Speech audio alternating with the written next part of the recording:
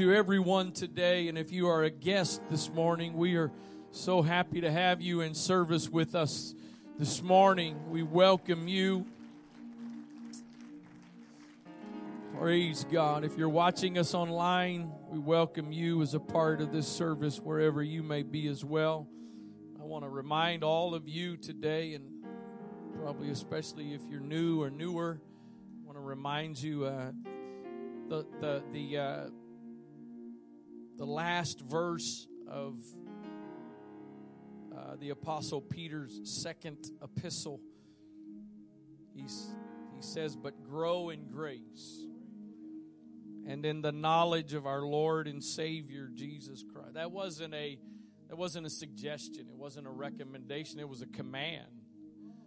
Because we are supposed to continuously grow in our relationship with God, our understanding, our knowledge. He said grow in grace and knowledge. Grace is growing in the empowerment of the Spirit working in and through you, working through your life, but then also in knowledge.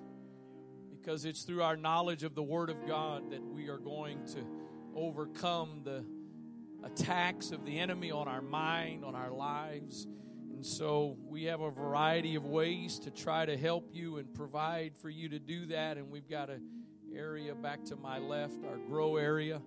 There'll be somebody there after service if you'd like to learn more about some of the options that are available to do that. Amen. If you would turn to Jeremiah chapter number 2. Jeremiah chapter number 2.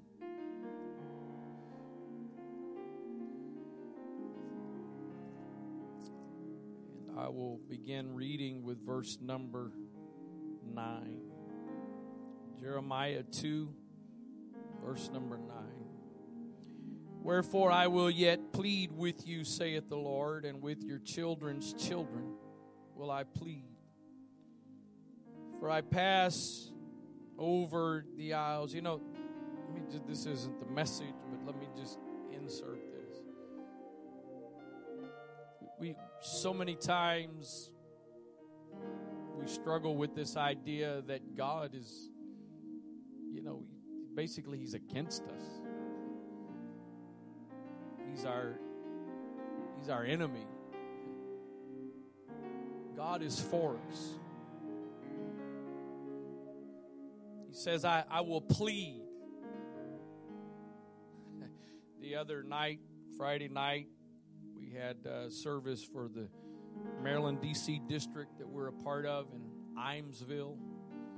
And 1,060 people from Maryland and D.C. gathered together Friday night for a wonderful time of worship and praise and fellowship. And at the end of the preaching, Brother Mark Drost, who was the preacher that night, was given an invitation for those that would like to receive the Holy Ghost. And he said, if I was God, I'd charge you. He said, if I was God, before I gave you the Holy Ghost, I'd do a background check. And the killer was, he said, if I was God, I'd go talk to your ex. And of course, his point was, God doesn't do any of those things. So if you're battling with thoughts that God is against you, God is written you off, that's not from God. There are you can get to a point where God decides He's finished trying to get your attention, trying to save you. You can get there. But very, very few people get there. Because He continues loving, caring, reaching, drawing. Verse number 10. "For pass over the isles of Chittim and see, and send unto Kedar, and consider diligently, and see if there be such a thing." See if what the next verse says. See if you can find this. Has a nation changed their gods which are yet not no gods? He's saying, can you even find a nation who trades out their gods even though they're not gods? They're not really gods because there's only one God. Several places the Lord says, beside me there is no other God. But he says, even for nations whose gods aren't really even God, can you find one that trades their gods for other gods? You can't do it. But he says, my people have changed their glory for that which doth not profit.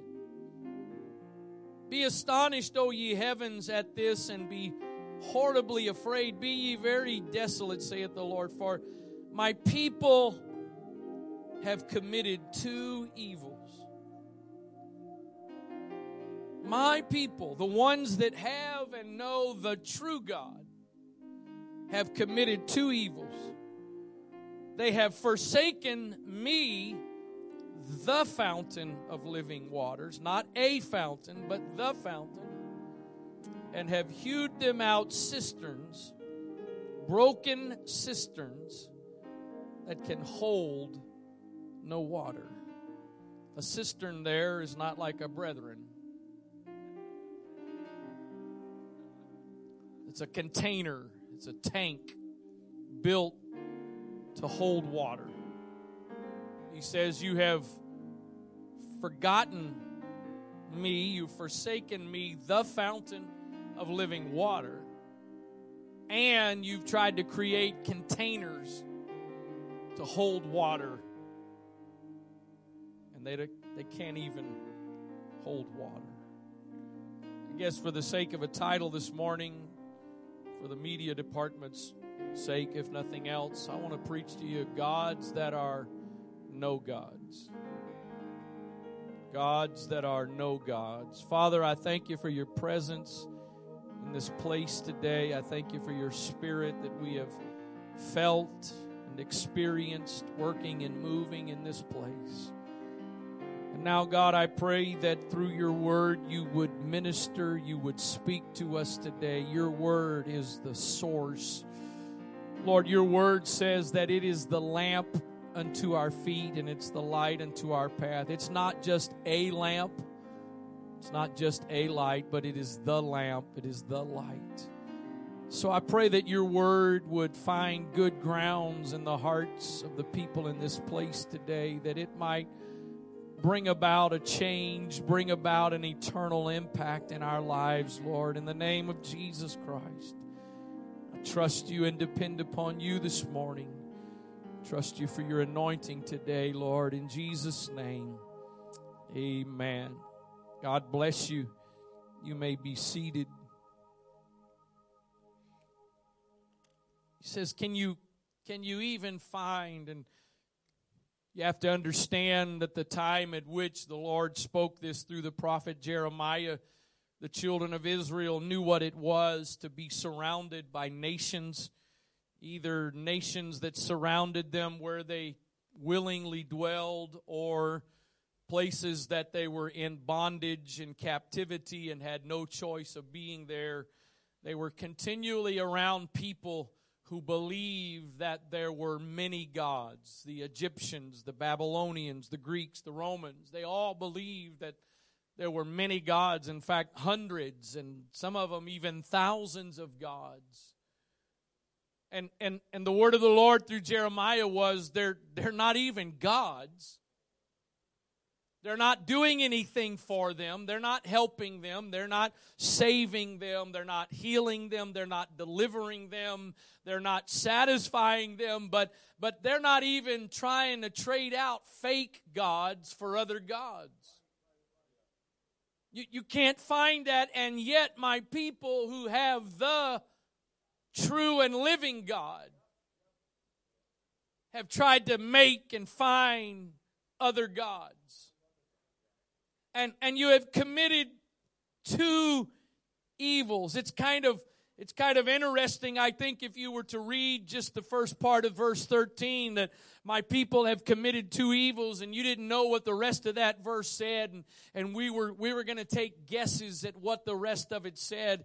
I would be surprised that if you didn't know what the Scripture said, if you would come anywhere close to guessing what the two evils were. Because I think we probably would guess some things that we would consider to be way worse, way more vile than the two things the Lord says. But the Lord says you haven't just made two mistakes.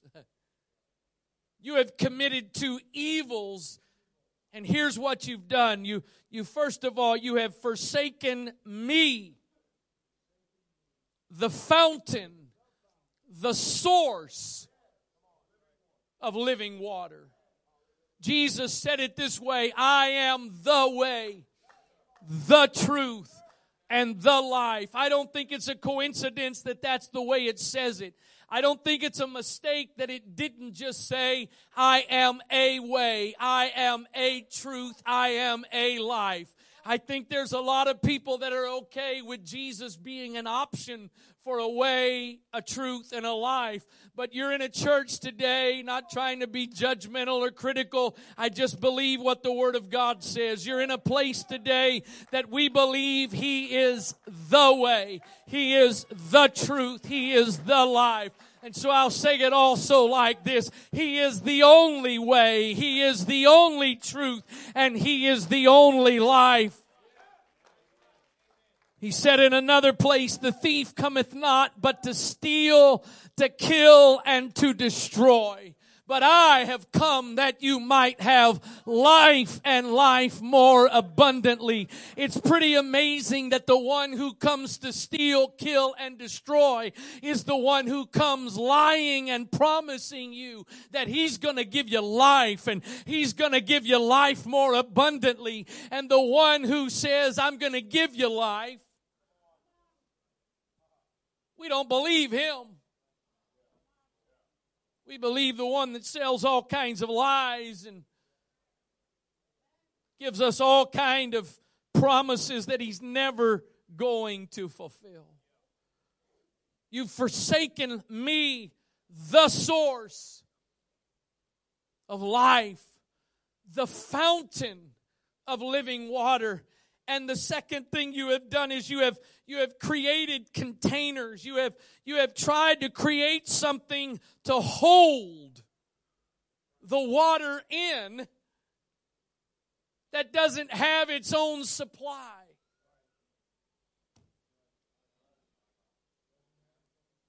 You have taken an unlimited source and supply of water, and water here is partly in the context of representing life. You've taken the source, a continuous source of life, and instead you've substituted for a container in which you are trying to get life.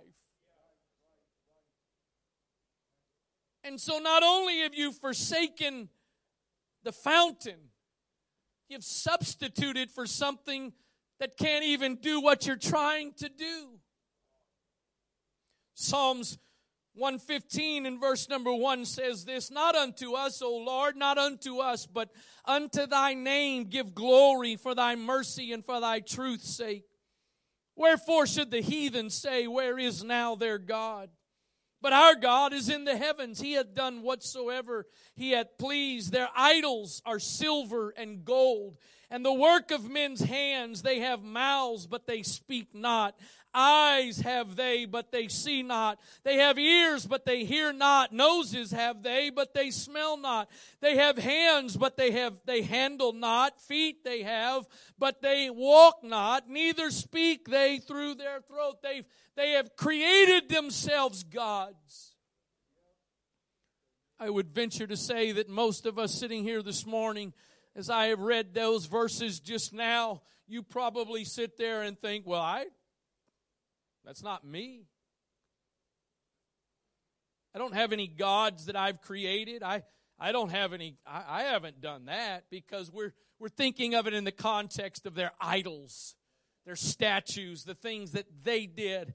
But with most things throughout Scripture, there may be some physical, but there's also some spiritual applications and principles. And while you and I today may not have created, we may not have formed or fashioned out of stone or marble or wood gods that have ears but can't see, and eyes that are ears that can't see, yeah. Eyes that can't see, ears that can't hear, hands that can't touch.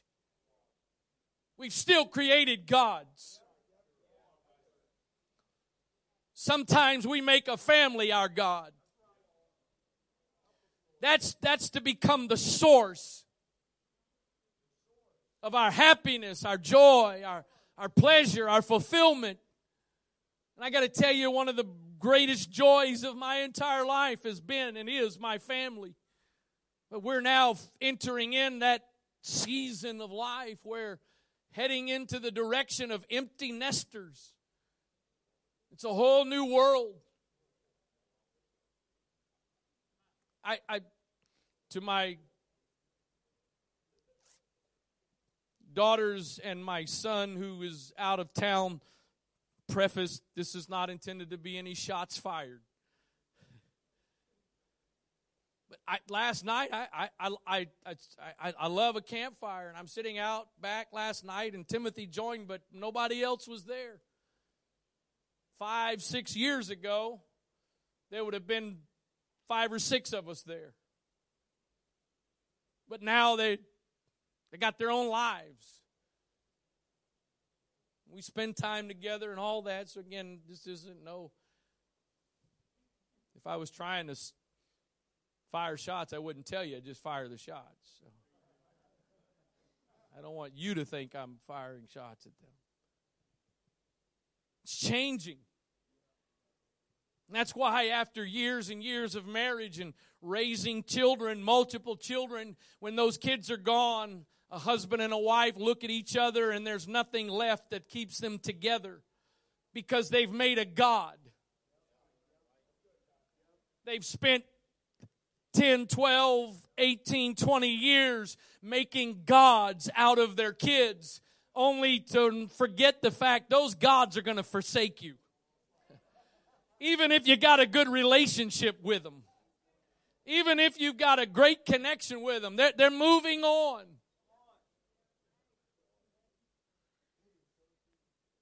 I was the man for 20 plus years. Not anymore.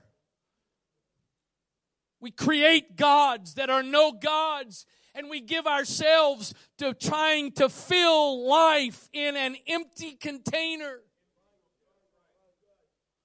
Career. I was listening to a book over the last couple of days, off and on some, and the author was talking about the fact 100 years or so ago, it was a sign of wealth was how much leisure time you had. And if you were hanging out at the golf course or the club, not the Saturday night club, the country club, yeah. You were going on vacation all the time. That was a sign of wealth. But now it seems to be a sign of wealth that the more wealthy you are, the more you work. The more time you spend at the job, the less time you have for the things in life that really matter. You're creating cisterns to try to create life, and you have forsaken the source. You've forsaken the source of life. Listen to what Solomon says in Ecclesiastes chapter 2, verse 1. Solomon, considered to be the wisest man that ever lived. I want you to notice one thing in this passage. I'm going to read, it's only 11 verses. I'm going to read the whole chapter. But the word I want you to notice how many times you hear the word I in this chapter. In fact, I'm just going to tell you how many. You'll see it 20 times. In 11 verses, the word I is there 20 times.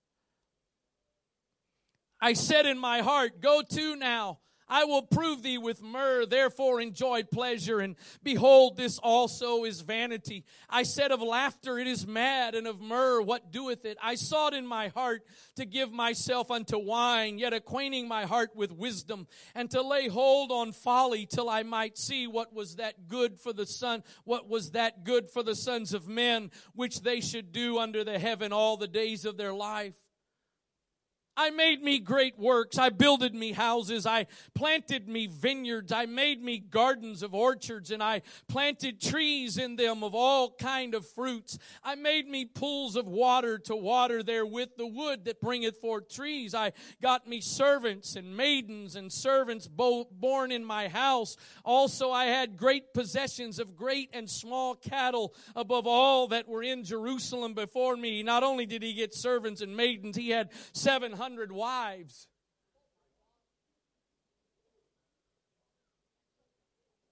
That fact alone causes me to question how in the world could Solomon ever be considered the wisest man in the world. No man with any wisdom would have 700 wives.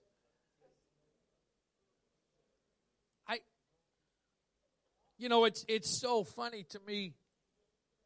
I to a degree, I did it in some ways, but it cracks me up watching young people who fall in love at 14, 15, 16. They fall in love. And they have met the one they're going to spend the rest of their life with. And there's no point telling them otherwise. This is the one. Until a prettier one comes along. Or a better looking one comes. I kind of got that one wrong. I am so thankful. I take great consolation in knowing that I am in a relationship in which I don't care if a better looking guy comes along. I don't care if a better built guy comes along. I'm not worried about getting traded in.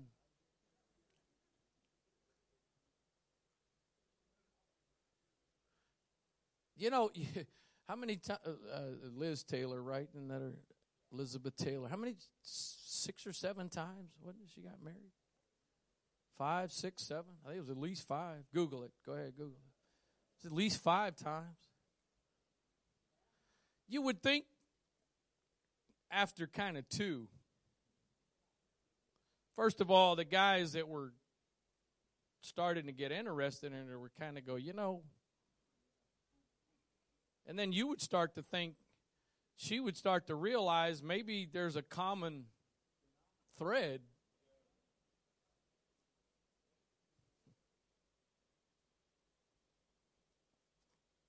We get caught up thinking if I just get better, if I get newer, if I get bigger, if I get more expensive, I'm going to be happy.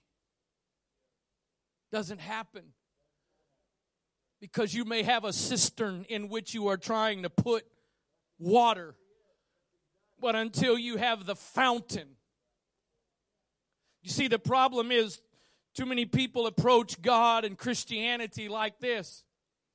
Let me come on Sunday morning and get filled up.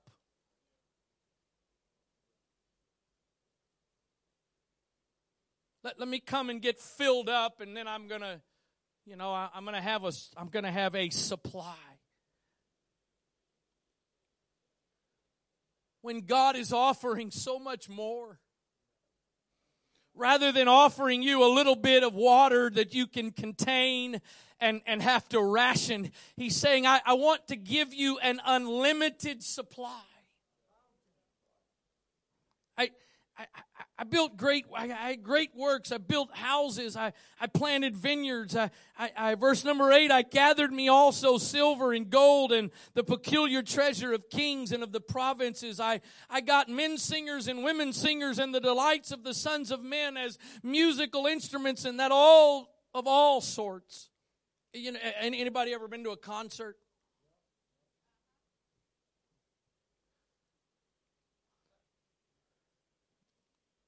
If you have paralysis of the arms this morning, we can pray. I feel a lion spirit here. I didn't say what kind, I just said. Have you ever been to a concert? How many of you ever went to the concert and you got the cheap seats because you wanted to go, but you did? Yeah. What Solomon was saying was, I didn't get the balcony seat way up in the the high part of the arena to go and listen. I got the whole band just to come and play for me. He had an unlimited amount of resources to get whatever he wanted, to do whatever he wanted to do. So I was great and increased more than all that were before me in Jerusalem. Also my wisdom remained with me, and whatsoever my eyes desired, I kept not from them. I withheld not my heart from any joy, for my heart rejoiced in all my labor, and this was my portion of all my labor. Anybody here today got something you've been saving up for? Anybody got something you're saving for? You want it bad, but you're saving for it because you don't have the money. That wasn't Solomon. Solomon said, whatever I wanted, I went and got. Whatever I was interested in, I got it. Whatever my eyes desired, I kept not from them. I withheld not my heart from any joy, for my heart rejoiced in all my labor, and this was my portion of all my labor. Then I looked on all the works that my hands had wrought, and on the labor that I had labored to do, and behold, all was vanity and vexation of spirit, and there was no profit under the sun. I was creating a cistern into which I was trying to get water into, and as much as I poured in, it couldn't contain it. He says it's all emptiness. The word vanity there basically just means empty. It's all empty. It's all empty. Anything that I try to create as my source of joy, it's empty. Anything that I rely on outside of Jesus Christ to be my living water is empty. But there is a source. There is a fountain of living water, and the wonderful thing about that fountain is you don't have to just come here to get that water. There's not a specific place where you have to go to, but I'll get there in a few moments. Not only is there a fountain of living water, but one of the most awesome things is I cannot just have access to that fountain. I cannot just simply have access to the source, but I can actually have that source on the inside of me, that never-ending source and supply of living water can be on the inside of me.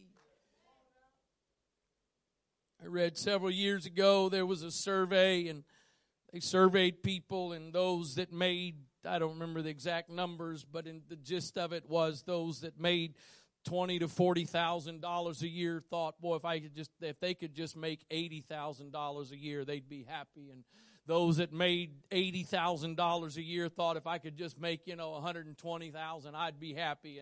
And then those that made $120,000, it's never enough. It's never enough. You see, God designed us as human beings to not be satisfied. You were made to not be satisfied.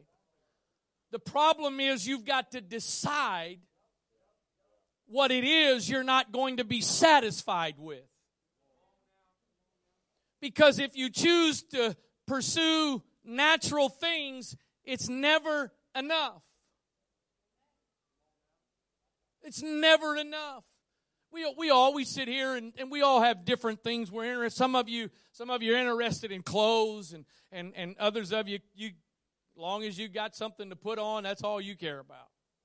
You don't care about what style. You don't care about what you don't even care if it matches, as long as you got it. Others, some of you couldn't care any less about shoes. Some of you, all you care about is they're comfortable. Others don't really care about comfort. You care about how they look. I don't know why. I probably have kind of thought about it before. I was worshiping, but I happened for some reason this morning to notice my wife's heels. And at the base of that heel is less than a dime surface area. And she wasn't standing there like this the whole time. She's just standing there. I got these 3-inch by 3-inch heels, and I feel like I'm about to fall over.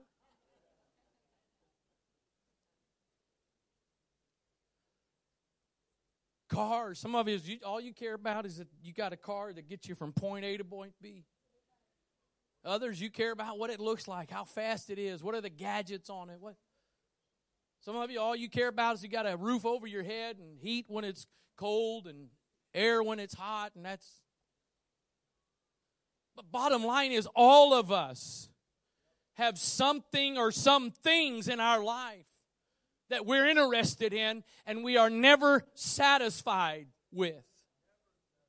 The only way the things of this world and the people of this world can satisfy us is when they are secondary to the one that we are pursuing. Because the awesome thing about God is when you direct your attention toward Him, you're also never satisfied with how much of Him you have. You're also never content with how much you know about Him, with how much you fellowship with Him. But unlike the other things, it's not just the discontent that I feel, because though I am not satisfied with how much of Him I have, there is an appreciation, there is a value that comes to everything else when He is number one.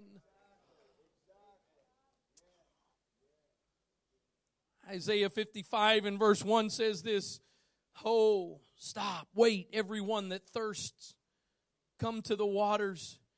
And he that hath no money, come ye buy and eat. Yea, come buy wine and milk without money and without price."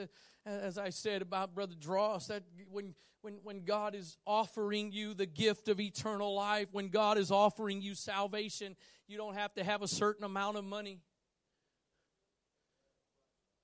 God's like one of those used car dealerships that got the sign up, no matter how bad your credit is, we'll sell you a car. No matter how bad you've been, no matter how many mistakes you've made, no matter how horrible of a person you've been, God is willing and ready to offer you the gift of eternal life. You say, whatever reason you think you can't come, you don't have what it takes, you don't have, there are no obstacles. He has made a way. We sang it this morning, you made a way. That's the case with salvation. There is nothing that can keep you and I from experiencing the gift of salvation. Listen to what he says in verse 2. Wherefore do you spend money for that which is not bread, and your labor for that which satisfieth not? Hearken diligently unto me, and eat ye that which is good, and let your soul delight itself in fatness. Listen to the way the Message Bible says verse 2. It just, as it does in a number of things, it just kind of has a way of putting it in really plain terms. Why do you spend your money on junk food? Your hard-earned cash on cotton candy? Listen to me. Listen well. Eat only the best. Fill yourself with only the finest. I like cotton candy.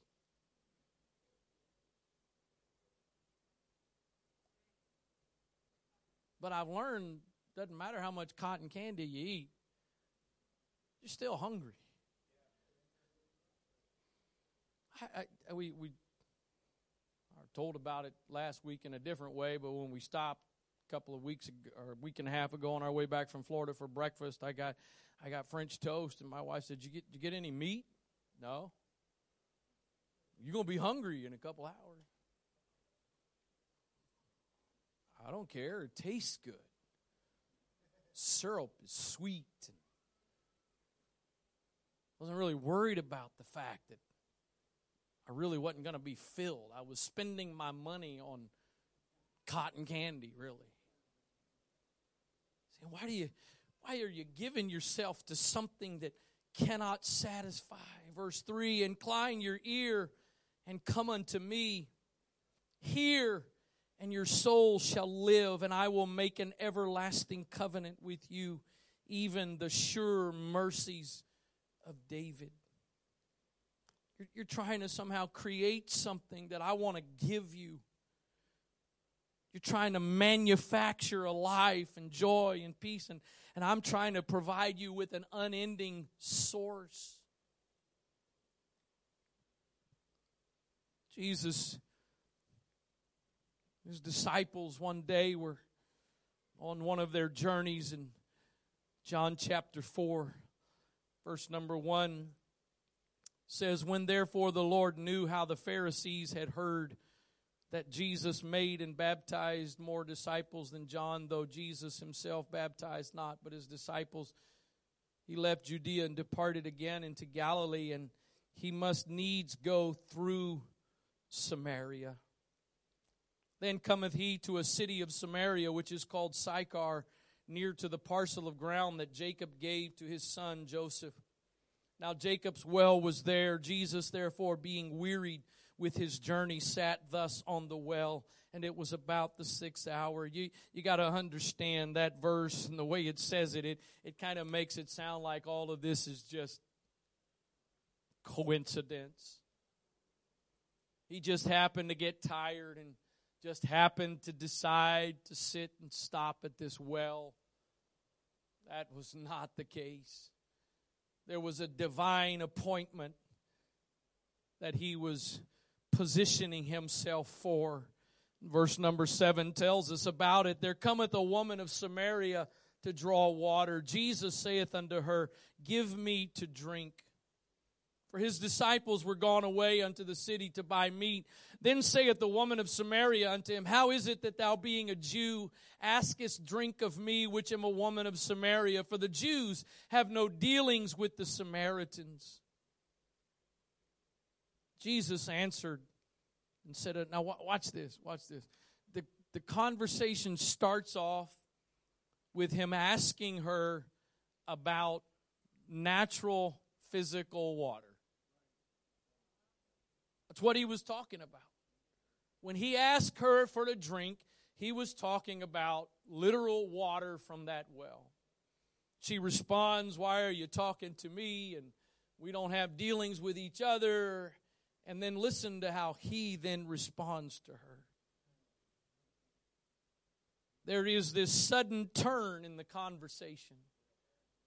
He says, If you knew the gift of God and who it is that saith to thee, Give me to drink, you would have asked him, you would have asked of him, and he would have given thee living water. You can almost imagine this woman kind of going, What just happened? We were just talking about water in this well, and now you're talking about some living water? The woman saith unto him, Sir, you have nothing to draw with, and the well is deep. From whence then hast thou that living water? Are you greater than our father Jacob, which gave us the well, and drank here himself, and his children, and his cattle? Jesus answered and said unto her, Whosoever drinketh of this well, or drinketh of this water, shall thirst again. But whoever drinketh of the water that I shall give him shall never thirst, but the water that I shall give him shall be in him, Not a cistern to go to and draw from, but it will be in him as a well of water springing up into everlasting life. And then he goes on to say, go get your husband. She says, well, that's kind of hard. I've had 5. And I'm now living with one that's not. You know why Jesus went from the water in that well to the living water? Because he knew she wasn't satisfied. She knew she was trying to fill an emptiness with things and people, and she had a cistern that she was trying to pour into to create something. But he said, I want to give you something that's going to be in you, and it's going to be a continuous supply. There is a big difference between me relying on this bottle of water versus the spigot in my sink at home. I've got to worry about this, that there's only a limited supply. But when I go home and I turn on the faucet, I'm not worried about. In fact, most of us probably waste water because we are connected to, not literally, but figuratively, we're connected to an unending supply.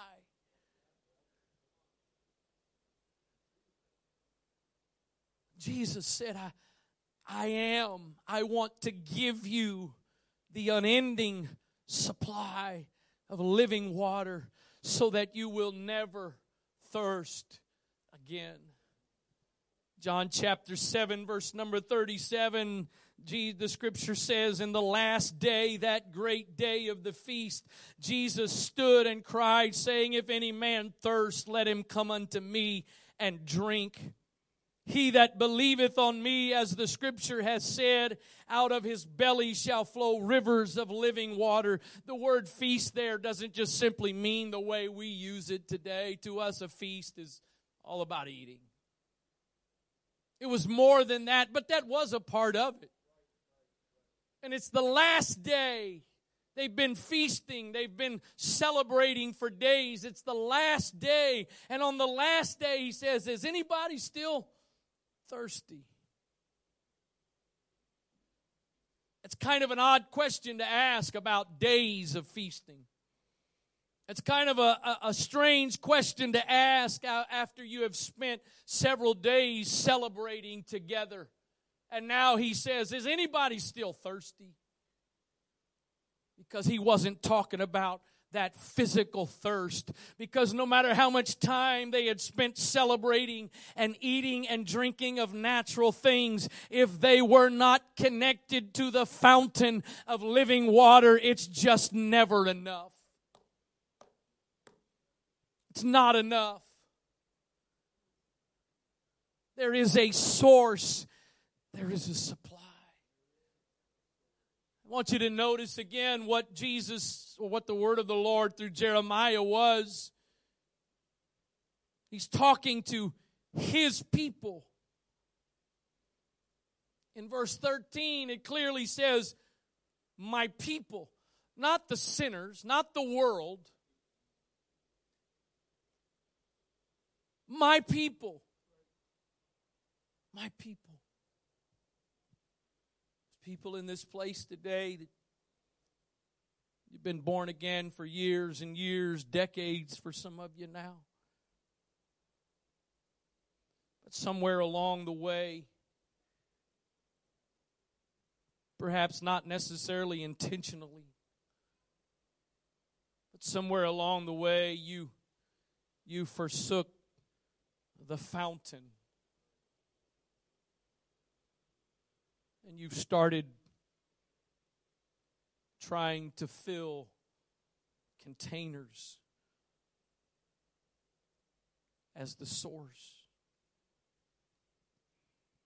Anybody this morning can think back to what it was like when you were first born again and received the Holy Ghost and began to speak in other tongues for the first time. I got a question. How many of you, when that happened, your life was at a very low point? How many of you? How many of you, when you got the Holy Ghost, your life was going awesome and great? Everything was wonderful. I saw a couple hands. It happens, but that's the minority. The majority is you have hit rock bottom. You've tried. There's an old song, I think in the years ago we sung it in church. We haven't sung it forever, but it says, when you've tried everything and everything has failed, try Jesus. Whoo, yes. When you've tried everything, try Jesus. Can you imagine what the Lord's doing when we're singing that song? Really? Try everything. And when everything you tried didn't work, then come try me. I wonder what would have happened 30 plus years ago if I would have said to my wife pre-marriage, well, you're all that's left. So I guess, would you marry me? How do you think that would have went? I proposed on a little water taxi downtown Annapolis. Probably would have been an article in the Capitol the next day because we didn't have Facebook and Arundel First Alert and all. There'd have been an article in the Capitol that the next day, young man drowns in Annapolis Harbor.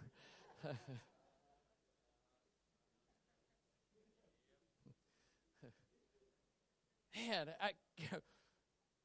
I think that ought to be a Christian country song. You got to sing, when you tried everything. What in the world? And everything has failed. Try. Truth of the matter is, that's a lot of people's life. You tried everything, and the good news is, he's sitting there going, okay, I'm going to be waiting. You should have tried me first. You should have turned to me first. But if you're going to try everything and find out everything else, I'm still going to be waiting on you. Still going to be there like the prodigal son's father when he decided to come home. I'm still going to be waiting with open arms to welcome you back in, because if you got to learn the hard way, then learn the hard way. But at the end of the day, there is only one source of life. The old song says, only Jesus can satisfy your soul. Only He can take your heart and make you free and whole. He'll give you peace you never knew. Sweet love and joy and heaven too. Only Jesus can satisfy your soul. As I always do, I started a point and didn't finish it, and I'm coming back to it. Back to those of you that when things, how about maybe you weren't on the very bottom, but how about how many of you when you got saved, life really wasn't great? Maybe you weren't on the bottom, but so pretty much you were either on the bottom or you were heading to the bottom. I got a question. How many of you, when you got, I'm going to use you for an example here, so if you don't want that, don't raise your hand, but if you're willing. Anybody here that when you got the Holy Ghost, got baptized in Jesus' name, how many of you had major financial issues going on at that time? Hopefully this doesn't backfire. So I'm not going to get into the personal part of it, don't worry. So, Brother Tom, you had some challenges. I got a question. The day you got baptized, when you went back home, did you all of a sudden have all the money you needed? Really? You still had those same? Shh, hold on. Messing. This isn't going to backfire. Sister Crick, I think I saw your hand up. Did it all change? Did you go home and open? Of course, back then you couldn't go and log on to your bank account. We had to go. I don't know how we got our balance. I guess we got it every month in the mail. I don't know. Did you all of a sudden have thousands of dollars in there? No. Did you care? Because you were what? He said, I was whole. It's kind of sad that when we first get saved, we're okay with the fact that I still got financial problems, I still got sickness, I got other issues, but I'm whole. I'm whole. Why is it that somewhere along the way we fall into this trap that it's no longer good enough that I'm whole? It's no longer good enough that I got peace and joy no matter what my circumstances are. I somehow start to create some cisterns, and I try to start to create what I think is life instead of continuing to rely on the source.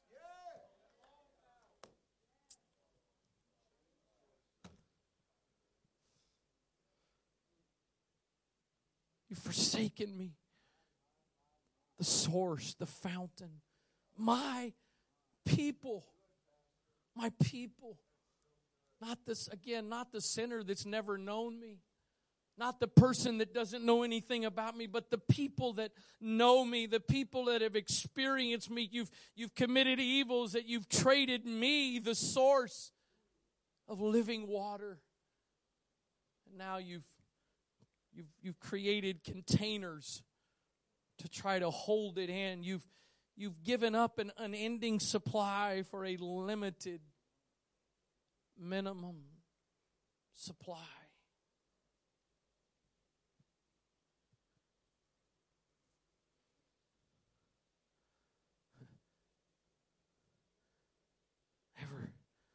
We were created, it's not a flaw. We were created to not be satisfied.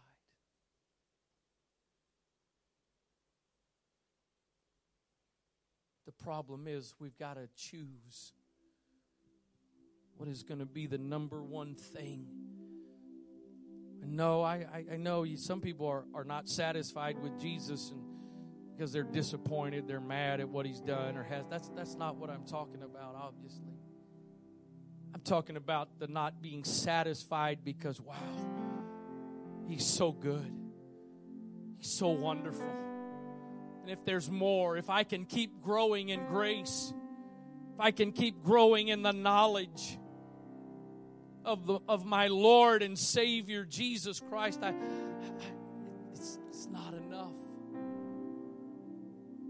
And all the other stuff that I've tried to find fulfillment in, all the other things I've tried to turn to as the source of happiness and contentment and joy, starts to not matter anymore when Jesus. I've mentioned it in 2 services in a row. I'll make it the third.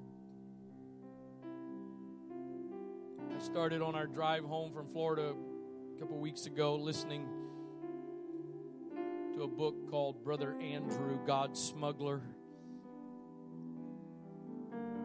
And it's a story of Brother Andrew who became sold out to smuggling Bibles and other Christian material into communist countries, 40s, 50s, 60s. And in the epilogue of the book, it was talking about the fact that he and his wife were content, been living in the same house for years. Had his little garden outside. Chose to walk to where the office was. Eventually what he was doing on his own became a nonprofit that continues to this day.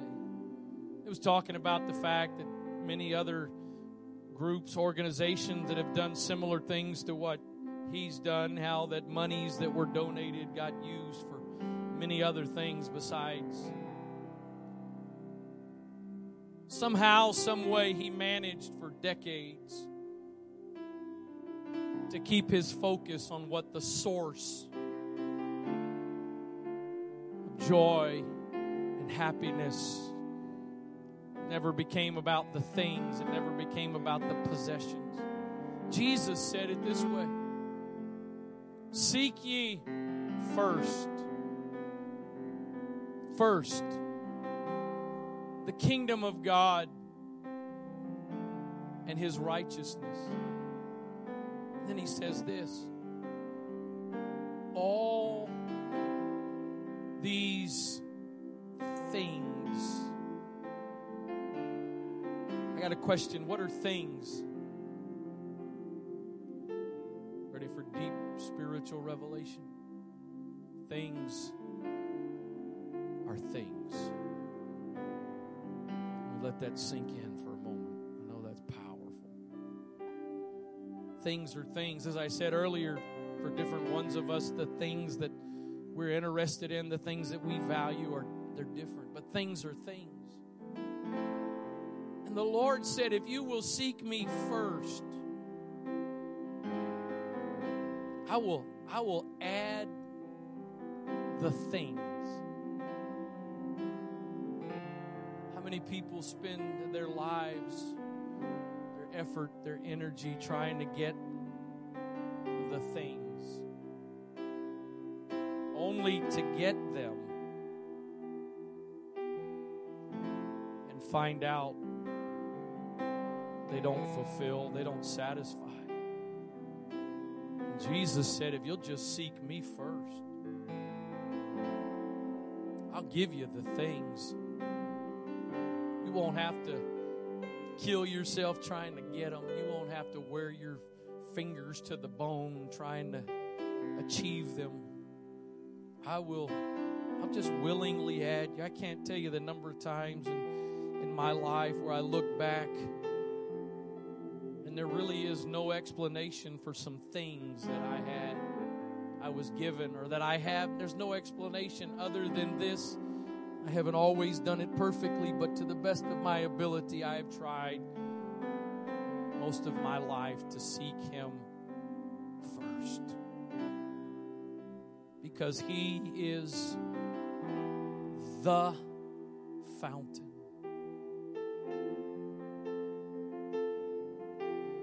He's the fountain. I believe I'm preaching to some people today, and I don't mean this judgmentally or critically. I mean it out of a burden, out of a sincere desire to see it change. But I believe I'm preaching to some people today that you're trying to just make God an ingredient in your life.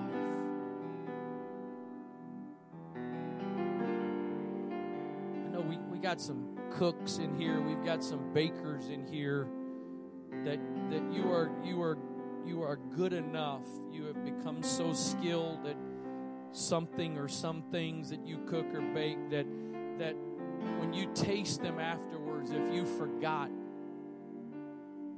salt, or forgot some other ingredient, you reckon the unskilled, untrained person might pick that thing up, take a bite of that cookie and think, boy, this is delicious. And you're sitting there going, man, I left out. God's not intended to just simply be an ingredient that gets mixed in. Used the analogy before, but too many people live life as if it's a funnel where at the wide end of the funnel, if I can put all the right things in, get the right amount of money, get the right career, get the right family, get the right clothes, the right house, if I put some God in there, but if I put all that into the funnel, then out of the funnel is going to come life. Can I tell you the way it's supposed to work? It's supposed to turn that funnel upside down to the small hole and put Jesus in. Because when you put Jesus in, all that other stuff that you're trying to force in to get out life, you put Jesus in, and out of that, really, I'm trying to quit. I really am. It amazes me. It seems to me many times the people that have the most seem to be the most miserable. And those who have less seem to be some of the happiest, most content people. Neither one of those is always the case 100% of the time. But those that have it all and are trying to achieve more, what did you say the other day, Timothy? How much money did Steph Curry just get signed for? $1 billion. Under Armour, $1 billion. For what? I'll never forget years ago there was an athlete who at the time was one of the best receivers in the NFL. He was making several $1 million a year. And in the middle of his contract, he was requesting to negotiate his contract for more money. And the reason he gave was he wanted to make sure he could take care of his family.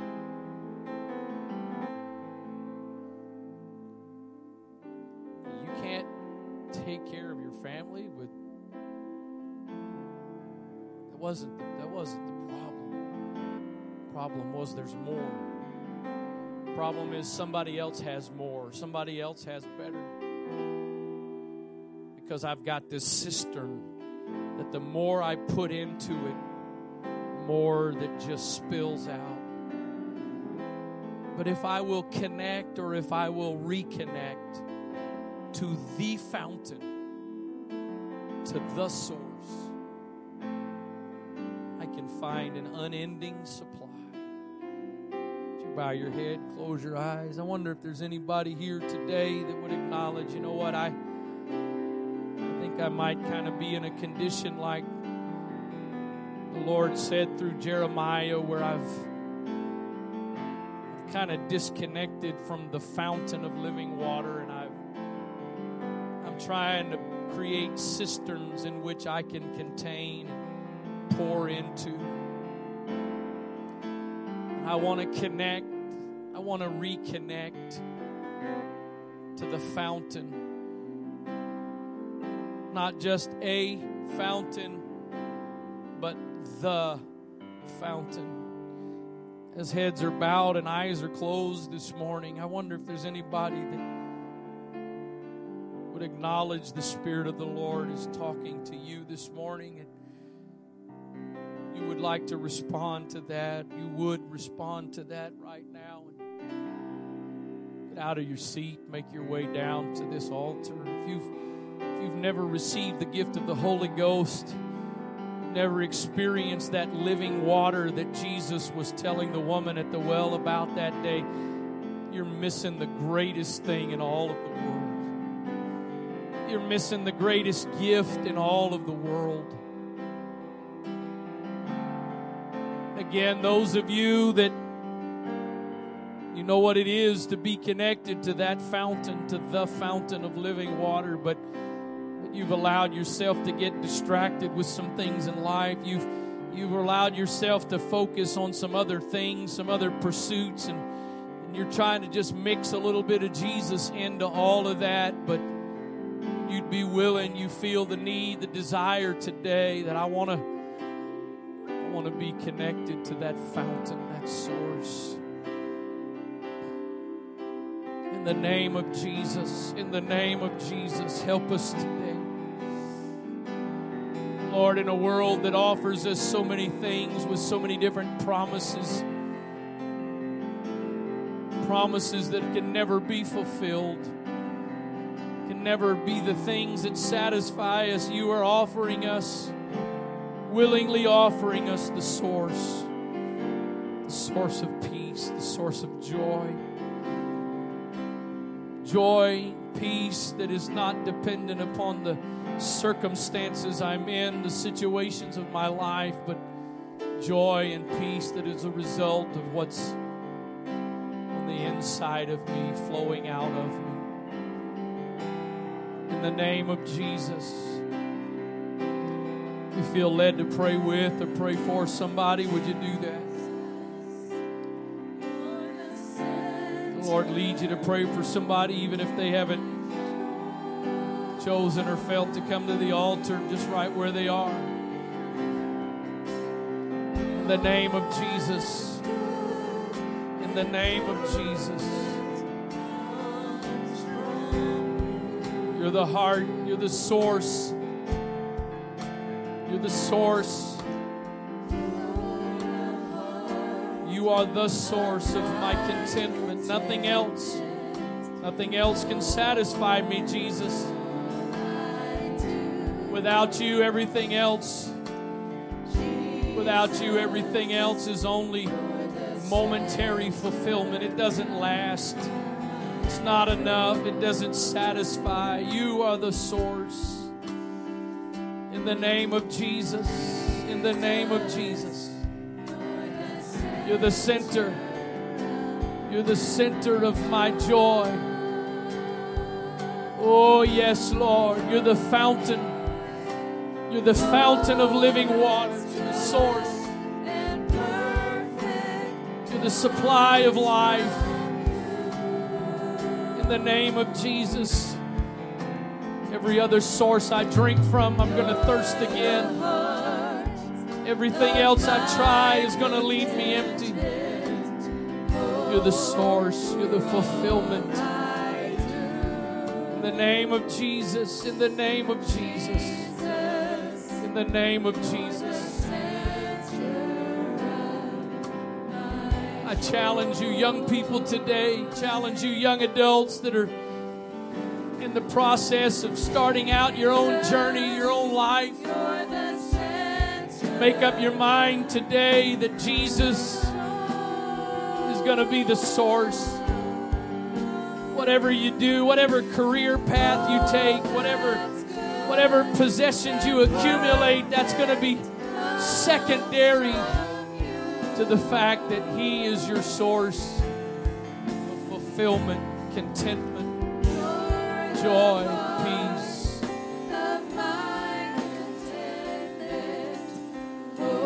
In the name of Jesus. In the name of Jesus. In the name of Jesus.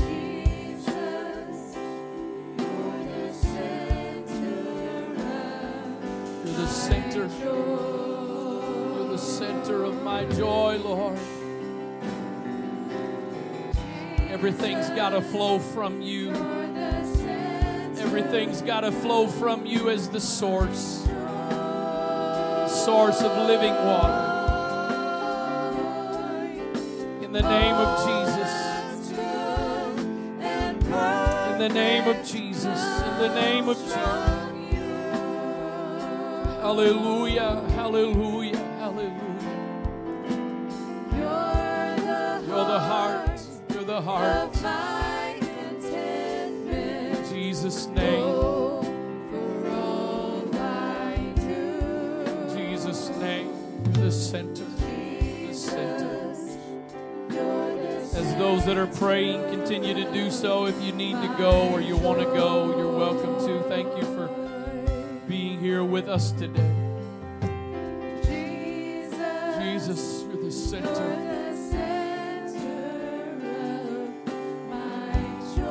You're the center. You're the source, Lord.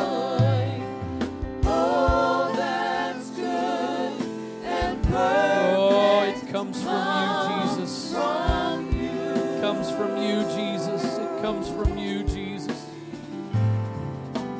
You're the heart of my contentment. Oh, for all I do. Oh, Jesus, you're the center of my joy.